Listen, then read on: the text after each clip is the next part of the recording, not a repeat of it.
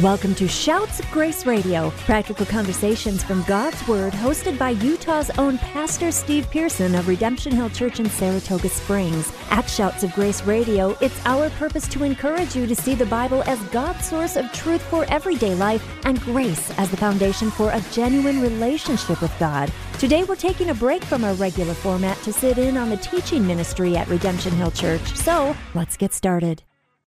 So I just did get back last night at 1 in the morning. Last year for COVID, my 25th wedding anniversary was canceled. And so this year we decided to get a beach house in Rosarito Beach, Mexico.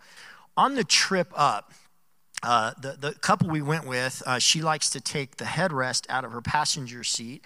And so I happened to be sitting in the passenger seat, and then I dozed off somewhere in Utah for like about 3 hours. I was going forward, and then no headrest, so I was going back.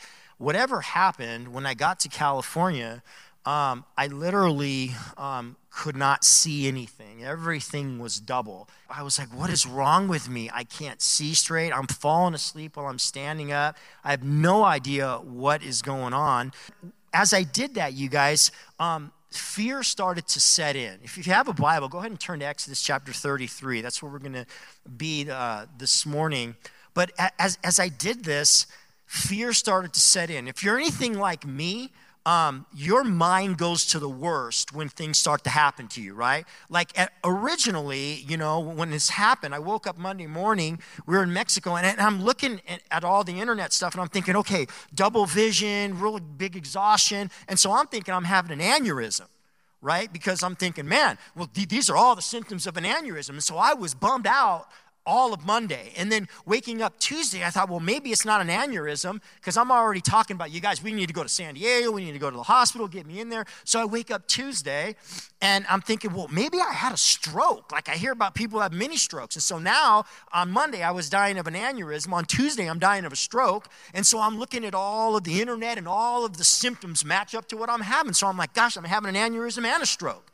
And I realized, man, I started having a Peter moment. I realized that my eyes were completely off of God for 3 days. And you know what left is my joy. 3 days of my trip was completely ruined because I was convinced I had this fear inside of me, this deep fear that I was dying of multiple things. And then I stopped and realized, God, I'm sinking in what should be under my feet. I shouldn't allow the enemy to rip off my joy because of all this fear. I realized, man, I needed to be reminded again, you guys. I needed to be reminded once again that my God has me. And I like what the Apostle Paul says in Acts chapter 20, when he's going in Acts chapter 20, verse 23, when he's talking about, I go bound in the Spirit to Jerusalem, knowing what awaits me, trials and tribulations and all these things that are coming at me. And then he says this, but none of these things move me, and I don't count my life dear to myself. This is a guy who had been through far worse than not being able to see, though he went through that too. And he says, none of these things move me. Whatever I encounter in my life, it doesn't shake me because I don't count my life dear to myself. You guys, I was afraid for 3 days. Well, in Exodus chapter 33, Moses also had a fear. You guys, it was a fear that he first realized or first surfaced back in Exodus chapter 3 and chapter 3 and chapter 4 when God told him, Moses, I'm going to use you to deliver my people. At which point Moses told God, who am I that you should use me? Like I'm nobody. And then God says to him the most comforting words you will find anywhere in Scripture. In fact, tattoos are a big thing today. People ought to get this tattooed on them if they wish as a Christian. It is the crux of your faith. It is the thing that gives fuel to your faith and to your existence when God tells him at Moses' response, who am I that you should send me? In Exodus 3:12, God says, I will certainly be with you. I want you to consider those words. I will certainly be with you. Moses doesn't really know who God is yet. He knows he's the God of Abraham, Isaac, and Jacob, but he says the first time he's been introduced to him, God doesn't tell him a whole lot about himself. He just says, what's your name? I am. Well, who should I say sent me? I am sent you. Now go, and I will be with you. So Moses really doesn't know a ton about God, but those words on the back end, on this side of it, should mean everything to the Christian. It's like, boom, that should be enough. When God says to you in your seat this morning, certainly I will be with you. It's what is the center of your faith. You don't go by yourself. You don't live this life on your own. You don't find the strength to overcome all of these different things. You guys, God says, certainly I'm with you. And when I lose sight of that, I will sink into the worst fears.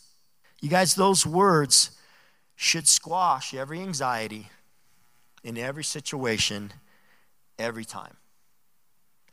Those words are the same words that are so powerful when Jesus spoke and he said, I will be with you always. I'm never going to leave you. I'm not going to forsake you. Those are the words that keep us focused so we don't sink into whatever trial it is that is capturing us. It's what keeps us above it. Those words, certainly I will be with you, should be the banner of every Christian's faith. But unfortunately, you guys, those words aren't enough. They're not enough for us, just like they weren't enough for Moses. You see, you guys, as Moses went back and forth with God, when God said, I'm going to send you, we eventually see his real heart revealed, right? In Exodus chapter 4, verse 10, he used his inabilities as a cloak for not obeying God. He said, God, I can't go because I can't speak. Like, this is crazy. I can't speak. And again, God says, don't worry, I'll be with you. Your fears don't matter, Moses. I'll be with you. And finally, Moses said, Lord, send someone else. God, let me just get right down to it. Just send someone else. I just don't want to go. Because why? Because he was afraid. And we're told that God's anger burned against Moses. And so God tells Moses, fine, I'll send someone with you. I'll send your brother Aaron with you. But listen, the strategy doesn't change. I'll be with you both, he says. I'll be with you and what you say, and with him and what he says. In other words, Aaron isn't going to give you some assurance that I can't give you. He's not going to give you a comfort because you got a companion with you, because I'm going to be with you both. Nothing changes here, Moses. The only difference is you kind of sissied up, and so now I got to send somebody with you to hold your hand, and you could have done it all. If you just would have believed, certainly I am with you. You see, you guys, Moses reveals to us that the real problem that grips the human heart is that the sum, particularly with him in this situation, is that the sum of all his fears added up to more assurance than God's ability to carry him. He counted all of his fears and the sum of all of his fears as more worthy of recognition than God's ability to be with him. Certainly, I will be with you. When you come to Exodus 33 and we see this fear resurfaced, you guys, God says something that's a little different that he didn't say earlier. In Exodus 33, Moses and the children of Israel are regathered from the tragedy of the golden calf, right? Moses had gone up the mountain. He'd been gone for 40 days. They raised up a calf. And so he came down. He threw the law that he'd been given by God at the people's feet. And we're told that as all of that took place, 3,000 souls were killed. And so now they're kind of gathering after that. They've got 2 broken tablets on the ground. They've got the mayhem of 3,000 dead people.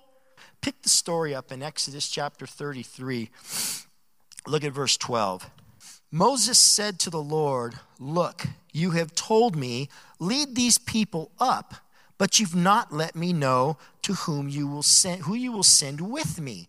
You said, I know you by name, and you have also found favor with me. Now, if I have indeed found favor with you, please teach me your ways, and I will know you so that I may find favor with you. Now, consider that this nation is your people." And he replied, "My presence will go with you, and I will give you rest." "If your presence does not go," Moses responded to him, "don't make us go up from here. Now, will it be known that I and your people have found favor with you unless you go with us? How will it be known, God? And I and your people will be distinguished from all the other people on the face of the earth." The Lord answered Moses, "I will do this very thing you have asked, for you have found favor with me, and I know you by name." Then Moses said, "Please, let me see your glory." He said, "I will cause all my goodness to pass before you or in front of you, and I will proclaim the name of the Lord before you. I will be gracious to whom I will be gracious, and I will have compassion on whom I will have compassion." But he added, "You cannot see my face, for humans cannot see me and live." The Lord said, "Here is a place near me. You are to stand on the rock, and when my glory passes by, I will put you in the crevice of the rock and cover you with my hand until I have passed by. Then I will take my hand away, and you will see my back, but my face you will not see." You guys, notice Moses' fear again. It rises up because now he knows, okay, I've already delivered them. They're out of Egypt. Now I got to lead them. I got to lead them to this place called the Promised Land. So Moses goes back and he says, okay, God, there's 3,000 dead people. There's a broken law there. So now what do we do here? Because I got to lead these people. You haven't told me where we're going, right? And so here's the deal. If you don't go, I don't go. And God says, my presence will go with you. Notice the same thing he said in the very beginning, but notice Moses' response. Okay, but if it doesn't go, I'm not going. He's learning. He doesn't try to bargain with God. He's seen a little bit since then.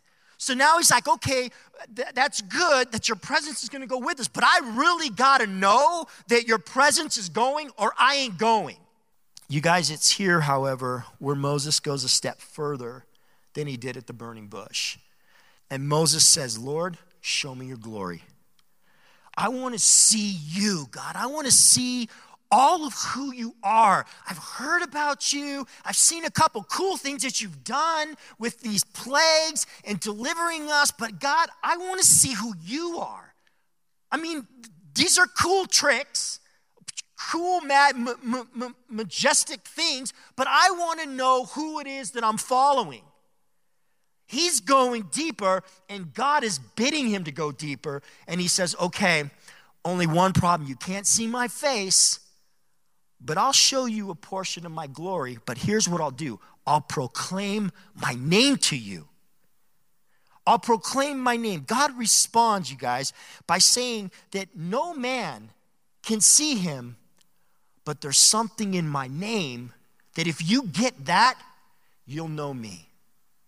You'll know me. It's almost as if God is telling Moses, you guys, I've always told you I'll be with you, but I really never explained to you what that was. I never really explained to you who it was that would walk with you. But now I'm going to. Now I'm going to. In church, I pray that the proclamation of what God says about himself next to Moses, you guys, I pray that just as it gave Moses assurance that God was greater than the sum of all his fears, because you'll never see Moses do this again from here.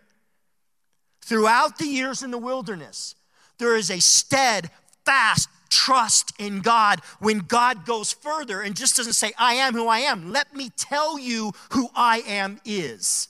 Moses never questions him again. He follows And he falls with a deep sense of just awe with God. God puts Moses in the cleft of a rock, about ready to transform his life. I'm going to tell you what I didn't tell you in chapter 3 and 4. He puts him in a cleft of a rock. He passes by him. He lets him see his glory.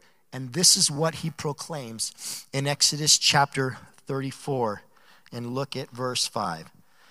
The Lord came down in a cloud, stood with him there, and proclaimed his name.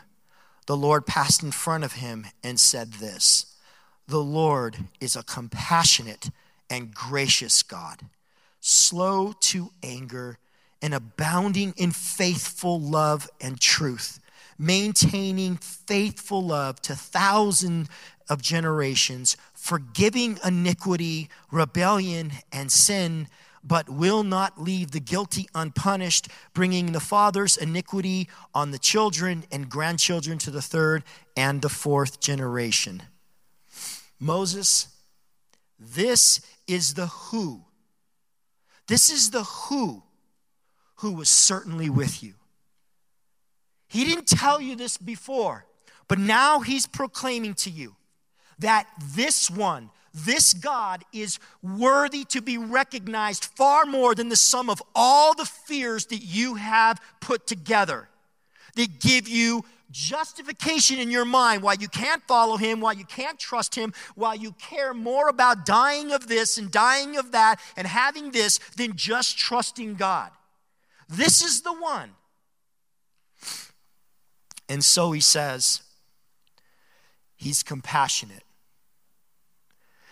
You guys, God is compassionate towards you. Do you remember the story of the Good Samaritan? The one who we're told fell among the thieves and the robbers, and he was beaten, and he was stripped, and he was abandoned. Do you know how many people can give testimony today of that truth in their life when they encountered the wicked one, when they saw for the first time what he has done in their life, that he has fell upon them as a thief and a robber to kill and destroy, to rob them of their joy, to rob them of their life. He stripped them and leaves them. He doesn't hang out with you. He doesn't care anything about you. You're watching online, you're watching it here. Satan doesn't care about you. So as you give your life and your obedience to him and you live just the way you want to live, thinking, oh, I'm just having so much fun. Man, I just came back from a week watching cities full of people live life how they want to live, not caring the first thing about God, thinking they're having a good time. He doesn't care about you. That's his form of raping you, beating you, and he will eventually leave you. He doesn't care about you. But in the story of the Good Samaritan, when the man fell amongst the thief and the robber and he's left, it was the priest that first encountered him. The priest, if anybody's supposed to do good to a brother that's down, it should be the priest who walked on by him. Great for you. Then there was a Levi. Hey, the Levi may not be the priest, he may not be a pastor, but certainly he's of a clan close to God. He's the one that maybe just a regular Christian who at least should give some aid. Nothing. Walked on by. And then it was a Samaritan, a half-breed, one that you wouldn't think. And notice what he does. He picks the man up, he bandages him, he cares for his wound, and then he says, anything that is put to his account, charge to me. That is God. That is God. What does it mean when I am that I am? I'm compassionate. And when you've fallen amongst the enemy, when you have been hurt, when you have been wounded, when your mind has just been ravaged, and he bails and leaves you there, giving you no compassion and nothing to get over your issues, guess who comes in? God doesn't look at you and go, oh, it serves you right, idiot.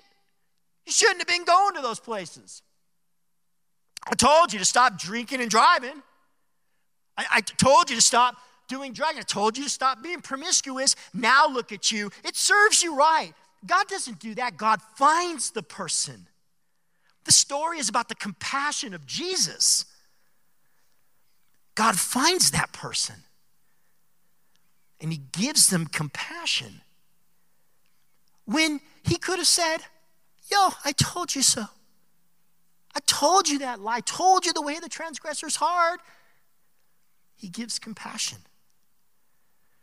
But you don't understand. I put myself there. You don't understand the things I did. I knew better. Okay, so you knew better. God has compassion. That's who he is. When your heart breaks, he doesn't sit back and go, he'll get over it. She'll get over it. He breaks with you. Now we're adding a little bit of color to the character and personality of the great I am. I'm compassionate towards you. I watch you. I look at you. And when your heart breaks, I break with you.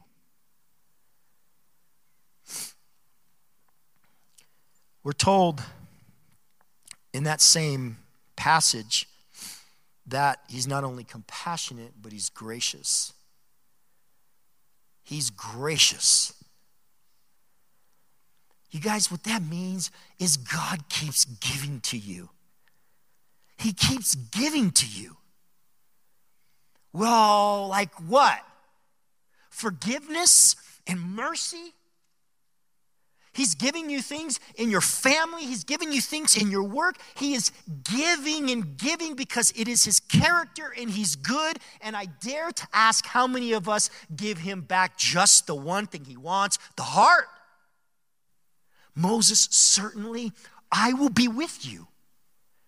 And when I'm with you, compassion is with you and graciousness is with you.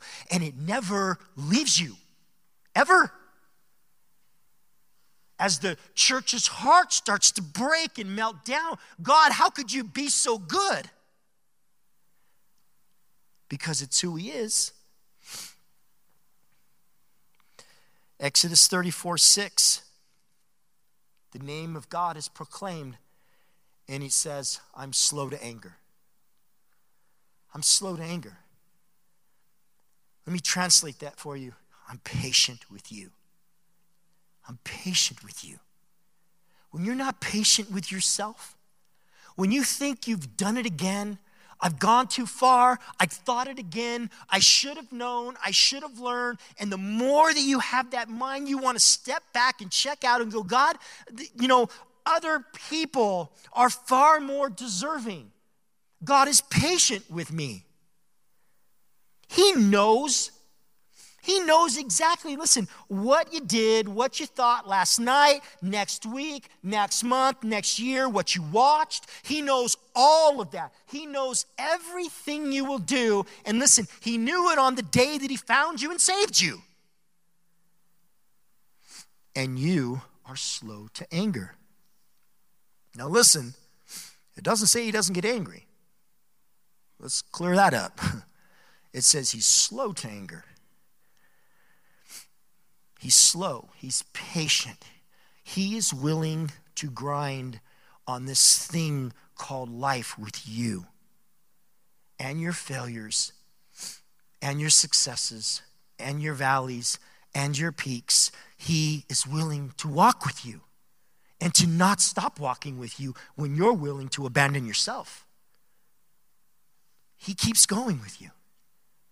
Moses, I didn't tell you this in Exodus 3 and 4. I just said, go, I'll be with you. And I know you didn't know who it was that would be going with you. But now I'm telling you, I am compassionate towards you. I am gracious towards you. And I am not mad at you. Thank you for joining us on today's episode of Shouts of Grace Radio, practical conversations from God's Word hosted by Pastor Steve Pearson. We hope you've been encouraged to see the Bible as God's source of truth for everyday life and grace as the foundation for a genuine relationship with God. If today's message encouraged you in your journey following and learning more about Jesus, we would love to hear from you. You can visit us online at shoutsofgraceradio.com. At shoutsofgraceradio.com, you can listen to all of our episodes, share them online with your friends, and find out more about Pastor Steve. Shouts of Grace Radio is an outreach of Redemption Hill Church in Saratoga Springs, Utah. Thank you again for joining us on today's show, and from all of us at Shouts of Grace Radio, it is our prayer that you would grow in the grace and knowledge of Jesus Christ.